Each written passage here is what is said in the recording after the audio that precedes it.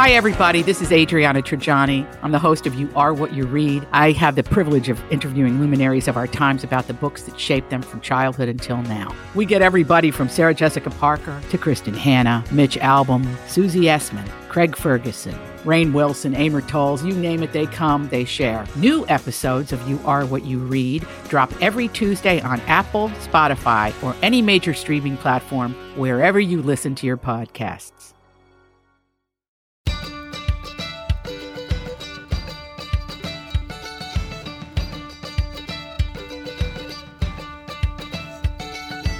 I'm Marjorie Punnett. I'm Elizabeth Reese. This is Best of the Nest, the podcast that's all about creating strong, comfortable, beautiful nests that prepare us to fly. I have titled this episode Mothering 2. We're doing a follow-up to a podcast that we posted 2 weeks ago where we had Molly Mogren Katz on talking about your family of origin, your mother, how mothering has influenced her, how she wants to be a different kind of mother. And today, well, it was actually last night I was working out and I came across an interview that Jane Fonda had done with Chris Wallace on CNN. And she talked about her mothering. And I want to get to that in a minute. But before I get to that, in the last year, a lot of you have listened to me talk about my mother and what I had been through in the last 18 months and taking care of my mother. She had moved to Manhattan from Chicago. And I want everybody to know what that really meant, because it has become to me a real sign of her grace in aging. She lived in Chicago in a high rise on the lake, which she loved. So every morning she could go out and sit on her balcony and look at the lake and have her tea or coffee. She loved living in Chicago. She loved living there. And that apartment was about 10 blocks from where she grew up. Yeah. So this is a woman who had never, other than a brief stay in a suburb of Evanston and a brief stay when she had young children in the way out suburbs, she rubber banded back to Chicago. She loved that city. And her moving here was a real sort of a relinquishment of her agency.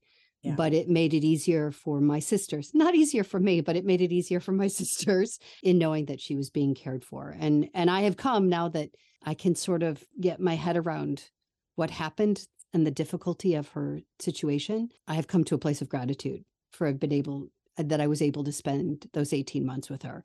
That's great, Marjorie. Yeah, it took some work, but it is, I really look at the moments of what I got to experience with her, how grateful she was to me, and the sweetness of that gratitude. She was not one of those elderly people that lashed out because of her situation. She just was always telling me, which was different for her, how much she loved me and how grateful she was. So that was really cool. But I say all of this because Marjorie, this is not the plan. Well, it's never the plan, but this is what happens because this is free therapy. This podcast is free therapy. You ever go into therapy and sit down on the couch and immediately start crying? That's happened to me. That's good. This is a sign that you're just letting things out. I think this is really wonderful. And this is important to talk about. You can keep talking for a moment while I catch my breath. That's what I do. Catch your breath and just take a little breather, because that is there was a huge weight. And I think there's just such a natural reaction. Tears come with complicated emotions. I'm really convinced that tears happen. I mean, I think tears can happen in simplicity too, but more often than not, I have found, particularly that when I've gotten older, that when my body can't process in that moment just the level of complication and the emotions, feeling upset, feeling guilt, feeling probably a little bit of anger in the moment when you were like, crap, I have a lot to do, and then feeling all these things. Right. It's your body's way of just being like, boop, okay, let's just release a little bit here. That's what my body's doing. And I've also talked about this podcast, not in great depth, but I've alluded to it, that my life with my mother, my childhood, and pretty much through my 20s and into my early 30s with my mother was quite complicated. Mm-hmm. She was very hard on me. And then she was also, but she was also hard on herself. So I think that's where that comes from. She had great expectations and was clear when you weren't meeting them. I like that face you just made. You grimaced a little. You guys missed it. That's when the bottom mouth goes, ooh, ooh boy. And she, as I have said, was neglectful when we were children because she was so focused on becoming who she felt she was meant to be. She was a feminist. She wanted very much to be successful. She had been a very successful child model from the time she was 3 until she was 14. And then I think she was trying to recapture that feeling of being the center, of having importance.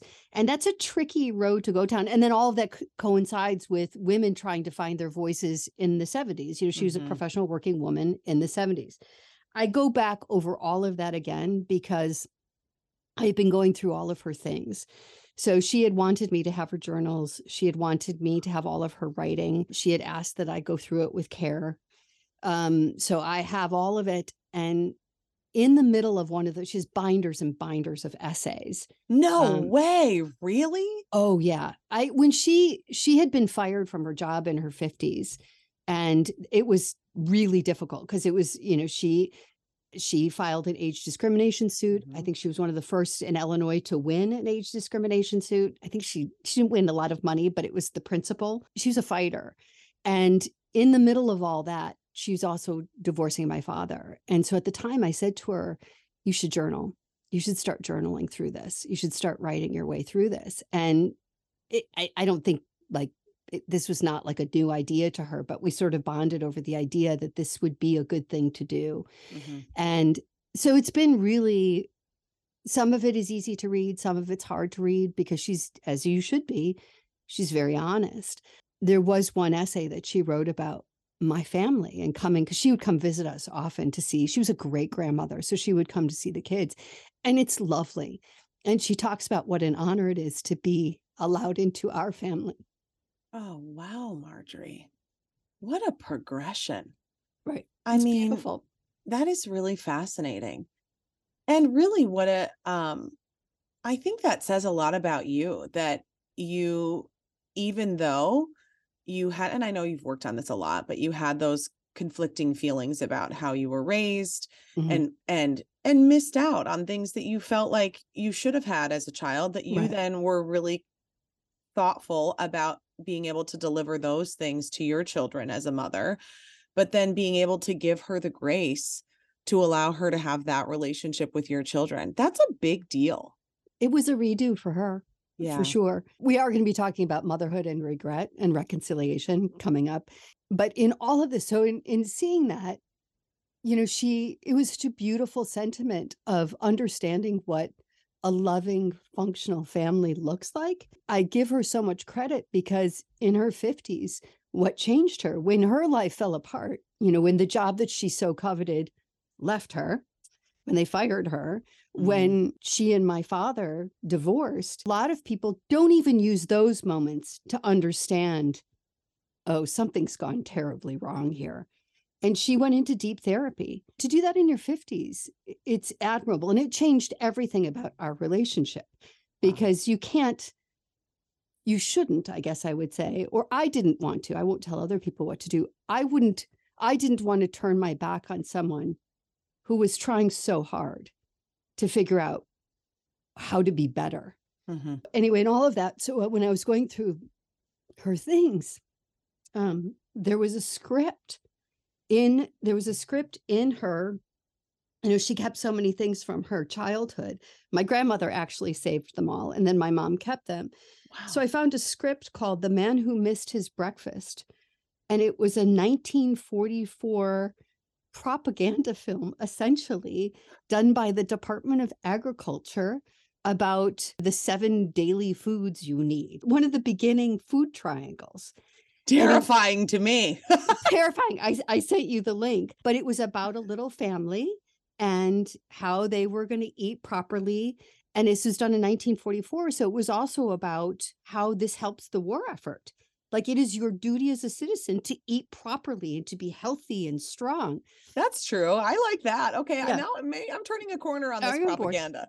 So my mom was cast as Penny. Oh my God. in this movie. So I ran upstairs. I had the script and I see my grandmother's writing. So, there's little Penny. And then my grandmother had written Mary next to it, my mom's name. So I ran upstairs to Ian. It's such a dumb question. I'm like, oh my God, do you think we could ever find this? So he just Googled it, the man who missed his breakfast. And there it was. And so we pulled it up. And I will tell you, there was something. So there's my mom at age 8 acting. She's a decent little actress. Wild. But it was her. And it was her little. Yeah. And I just thought about what a gift I have to see my mom, who was 88 when she passed. Mm-hmm. Nobody really has home movies from 1944 that are a full production. It's beautifully lit. And I just to see her, I mean, of course I started crying, but just to see her and to see this is a time where she sort of oddly at that age, whether she was 7, 8, or 9, felt on top of the world. Mm-hmm. She's a little girl in a movie and it's, a propaganda film. But I mean, imagine what that would have felt like. It was a job. She was working. Yeah. And that was so much about what defined my mom was working. Am I a success at what I'm doing? And in all of that, a little bit came the sacrifice of family, which brings us to Jane Fonda. Thank you for listening. That was amazing. That's incredible. Yeah. That's really incredible. You're also really good at sharing stories. Did you know that? I mean, you're a broadcaster and a producer, but it was really, I've been riveted the entire time as I've been listening to that because the tears help. Well, the tears are good and cathartic. Yeah, they are. It's interesting. And now I know we're going to move on to Jane Fonda, which I'm very much looking forward to because now I really can understand why this interview with Jane Fonda resonated so deeply with you. But as I was thinking about your mother and as you were telling me about the job leaving her, the marriage leaving her, I think about the roles that I play in my life. There are 3 major roles, right, in my life at this point. And it is, I am a worker bee. So my career, I am a wife, I am a mother. Those are the 3. There are other roles too, but those are certainly the 3 most time consuming, the roles that I think take the most energy of mine, the roles that I worry about if I'm doing well or not. I don't worry really as much if I'm being a good sister or a good daughter. I think I am those things, know. The 3 major roles are the big thing. And I can't imagine what that was like for your mom to realize that 2 were gone. Yeah. And 1 was precarious at best. Yeah. And then to really have that moment of holy S-balls, I've lost 2, and let's be clear, I'm sure it's not like she lost the marriage with your father, that's a complicated, they both lost it. But those things were gone then. Yeah, I mean, exactly. And those are significant ways that we define ourselves and significant ways in terms of we see what our contribution is to the world is through those roles. And so now we've got 2/3 are gone. 1 is hanging in the balance. And to really take that step back and go, I got to make a change here is quite remarkable. And then for you to really throughout this whole process to be able to step back and see your mother as a whole person and not just your mother, not just the role that she played, but consistently to look at her and give her the grace that an entire person deserves, I think is so incredible and commendable. And it also reminds me that attaching yourself so closely to the roles that you play is very tricky. And it's a daily practice for me to constantly remind myself. I've been doing this since I was in my very early 20s, constantly practicing that I am not what I do. I am not what I do, that I am. And then what I do is in addition to that, but does not define who I am. And, and so then oddly, it makes me feel kind of good about that practice. These are all the things that are happening in my brain. But I think there's so much wrapped up in the death of a parent, and there's so much wrapped up in, and I don't think that I would be thinking as much about it, obviously, had I not lived through the end with her. Mm-hmm. I mean, I lived through her regrets. We had the honest conversations, but we had been having them for 20 years. I mean, she and I, when she went back to therapy, she and I, and I won't speak for my sisters, but I think I knew more of my mom's secrets than anybody else. It helps that I'm married to somebody who digs. My husband is all emotion. So you can't have an inauthentic relationship with him. If you're going to be my husband's friend, he's going to hug you. He's going to ask you personal questions. He's going to give you career advice. He's going to be 100% in your way, in your business all the time. And I love it.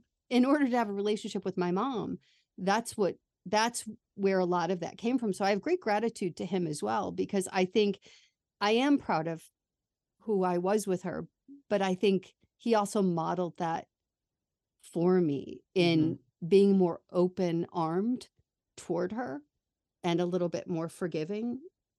And also in the idea of getting to actually know her, because he wanted to know her. And so in him asking so many questions, I think it allowed me to see her sort of through his eyes. And then, and it was not perfection, but it was real and it was authentic.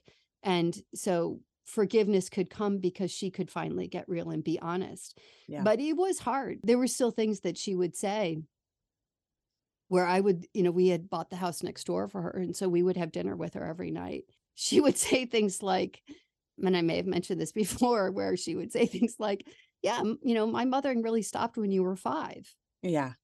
I think we talked about that. And it was like, my 5-year-old wants to scream and have a tantrum and say, yeah, it's exactly that attitude that made my life really freaking hard. Right. And then to make her sort of pay for that, really want to lash out and make her pay for that sort of insensitivity. Because she was trying to be funny. She was just trying to be funny. But it hurts you.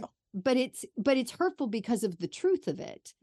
And so, you want to, and so I would just say, gotta go. And I would just go away for a while, and then I would come back, and then I could talk about it with a sense of humor as well. And then we could get through that what she had said and why. And I would say to her, most people think mothering sort of goes on the whole time your kids are alive. And pretty much the whole time. Yeah. And she knew that, but it would be things like that, which had that grain of truth, which I don't think when she was here, she meant it to be hurtful. I think it was her way of deflection. It was her way of processing, because in times of real sobriety, and I mean that in the sense, not that she was drunk, but just in really looking at her life in a very sober way, she would apologize in so many different ways, just clearly say, I'm so sorry, I was a bad mother.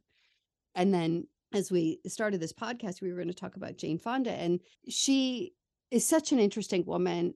I don't expect that a lot of you that are listening know the sort of the depth of her history, but if you've never really done a deep dive on Jane Fonda and all the different periods of her life, she's a fascinating woman, and she's done some extraordinary things. She has been married to some really fascinating men as well. So it's worth a deep dive, which we won't do here, other than to say, if you've never watched On Golden Pond, 1981. Have you ever watched it? Oh yeah, I've watched it, but a long time ago. Yeah, it's a beautiful story about a father-daughter relationship. Yeah. And so that's sort of where the interview started. Was Chris Wallace was talking about her relationship with Henry Fonda, who's a very famous actor, and he was cold and Midwestern and remote and was not in touch with his emotions. And so they talked a little bit about that. And then she goes on to say, she was revealing that she had some parenting regrets about the kind of mother she was to her children.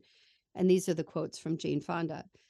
She said, I was not the kind of mother that I wished I had been to my children, she told Wallace. I have great, great children, talented, smart, and I just didn't know how to do it. And this is an aside. When I lived in Atlanta, she was also living in Atlanta, and she had started an organization. So I went to see her speak a couple of times, and she had started an organization for teen mothers. Teen pregnancy in Georgia was through the roof in the 90s. And so she had started this organization. She was very active. It was great. And so I would go hear her speak about it. This is what she's referring to in that. She said, I've studied parenting, and I know what it's supposed to be now, because much of what her organization does is teaching these young women how to be good parents. She said, I didn't know then, so I'm trying to show up now. She went on, and then this article goes on to say, in a 2017 interview with fellow actress Brie Larson, Fonda had shared a similar sentiment. She said, I regret that I wasn't a better parent. I didn't know how to do it, she said, but you can learn. So I studied how to be a parent. It's never too late. I'm trying to make up for what I didn't know before. She finished that thought by saying how important family relationships are. She said, when I die, I want my family to be around me. She said, I want them to love me, and I have to earn that. And I'm still working at it. Wow. And I think that's really what hit me is when I was thinking about my mom, is she spent from 50 to 88 earning it. She really, and so when we talk about regret, and you already alluded to the fact that you think of yourself sort of as a wife, as a worker, and as a mother. And I would say all of those three things are important, but you can never forget the humans that you're forming. And I think being married is important. I do. Yeah. But of the three, I just think parenting's the most important. There are other people who disagree with that will say, it's, got to put your husband first. You got to put, I don't know. I don't think there should even be a first between the husband and the wife. Like, I think that if you're parenting well, your husband would never want to be first. Yeah. Does that make sense to you? And I think that's probably a kind of a controversial thing to say. I think that makes sense. I think it totally makes sense. And I've thought a lot about that because, like Jay and I used to have these conversations about having kids, and we'd be like, when we have kids, it's going to be us against them. Right. Like, we're going to be a team all the time. And, the reality is that's just, it's not true. And it doesn't mean that relationship is super important. But the priority together should be the kids. Right. And the reality of it is, I've said this before, and I really stand by it, that I don't believe that there is a true unconditional love other than the love that you feel for your child. If you're in like a healthy headspace, right? Right. If you're mentally ill or you're incapable, these are different things, but that unconditional love, like my child could never do something that would make me not love them. My husband could do something that would make me not love him. That's just at the core. And if that's controversial to you, that's okay. If you hear that and you're like, that's not in line with my beliefs, that I feel very okay with you disagreeing with me. In my life, that's sort of what I stand by at its core. And that's also how I get like that about how I feel like your relationship, your marriage shouldn't be, how I get about like saying that your husband is your best friend. Right. Like it's just because it's different doesn't mean that it's less than. It just is different. Like I don't have to actively work to love my child. I have to actively work to love my husband. Like that's a choice that I make every day. I don't make that choice with my children. That is an instinctual, animalistic, the way that we were created in order to serve the greater humankind is to cherish our children, to love our children, to protect our children. That's priority number one when it comes to the species. So that's just kind of where I come down on that stuff. And I think you saying that is the ideal. And this is what makes you a great mother. Well, the reality is that a lot of mothers don't necessarily feel that way. Right. And I think that that's what was so interesting to me about what Jane Fonda said. Mm-hmm. She had so much stuff of her own to work out. And if you do a deep dive, she's very open about all of her, all of the things she had to overcome as a human being. And that's part of what made her not a great mother, is she was trying to reconcile other things. She was trying, she was chasing her career. She was chasing her father. She was chasing male love. She was chasing the male gaze. All of these other things she was doing made her probably a very complicated mother. And I think when I think about motherhood, and, we had such great conversation with Molly, and so many people who listen to us or who like this podcast, I hope, are in conversation with the people around them about motherhood. Mm-hmm. And I just, from the other side of it, having lived through a full lifetime relationship with my own mother and now having adult children, I would have to say that knowing that they're good men probably is one of the things that I am most proud of, because it's one of the things I'm most invested in. Now, my children, are not perfect. Nobody's are, but they know that they are. They would be the first to tell you that they were well loved. Yeah. And I think when you have kids, before you have kids, make sure that you're really ready to do that. Mm-hmm. Make sure of the pieces that you're willing to give up of yourselves, that you're ready to give those up. Because it's just so hard to have been a child that has spent so much of my adulthood trying to reconcile my childhood. Yeah. Yeah. And you just don't want to do that with your kids. That's regret. And I think that's my mother's regret, is watching her four daughters who outwardly, and I won't speak for my sisters are all, outwardly super successful. Beyond that, all of us have had to deal with our own issues. And I think that was difficult for her, because you can't ignore that. You cannot escape your culpability in that equation. I am a big believer that people older than myself have wisdom. And the wisdom is, if you're going to have kids, it's way harder than it looks. And it takes a lot of time, and it takes a lot of effort, and it takes a lot of sacrifice. And that's the reality of motherhood. It's not about escaping your kids. It's not about ignoring your kids. It's not about drinking wine to get through it. You drink it. Well, sometimes it is, but it shouldn't be.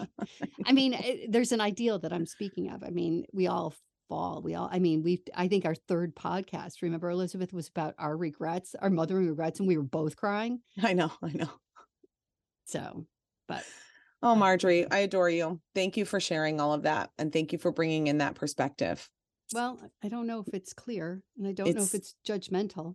No, but what it is, the theme of our radio show, which will continue on to this podcast, consistently inconsistent. That was one of my favorite taglines of ours. That was really good. We did a good job with the tagline. We did. We love you, Nesters. Thank you so much for being part of these conversations and for being a safe space for us to land. We hope that you feel that way too. If you're enjoying this podcast, please subscribe wherever you get your podcasts and give us a review at Apple Podcasts. And you can find us on Facebook and Instagram. We are the podcast that brings you home. Bye, darling.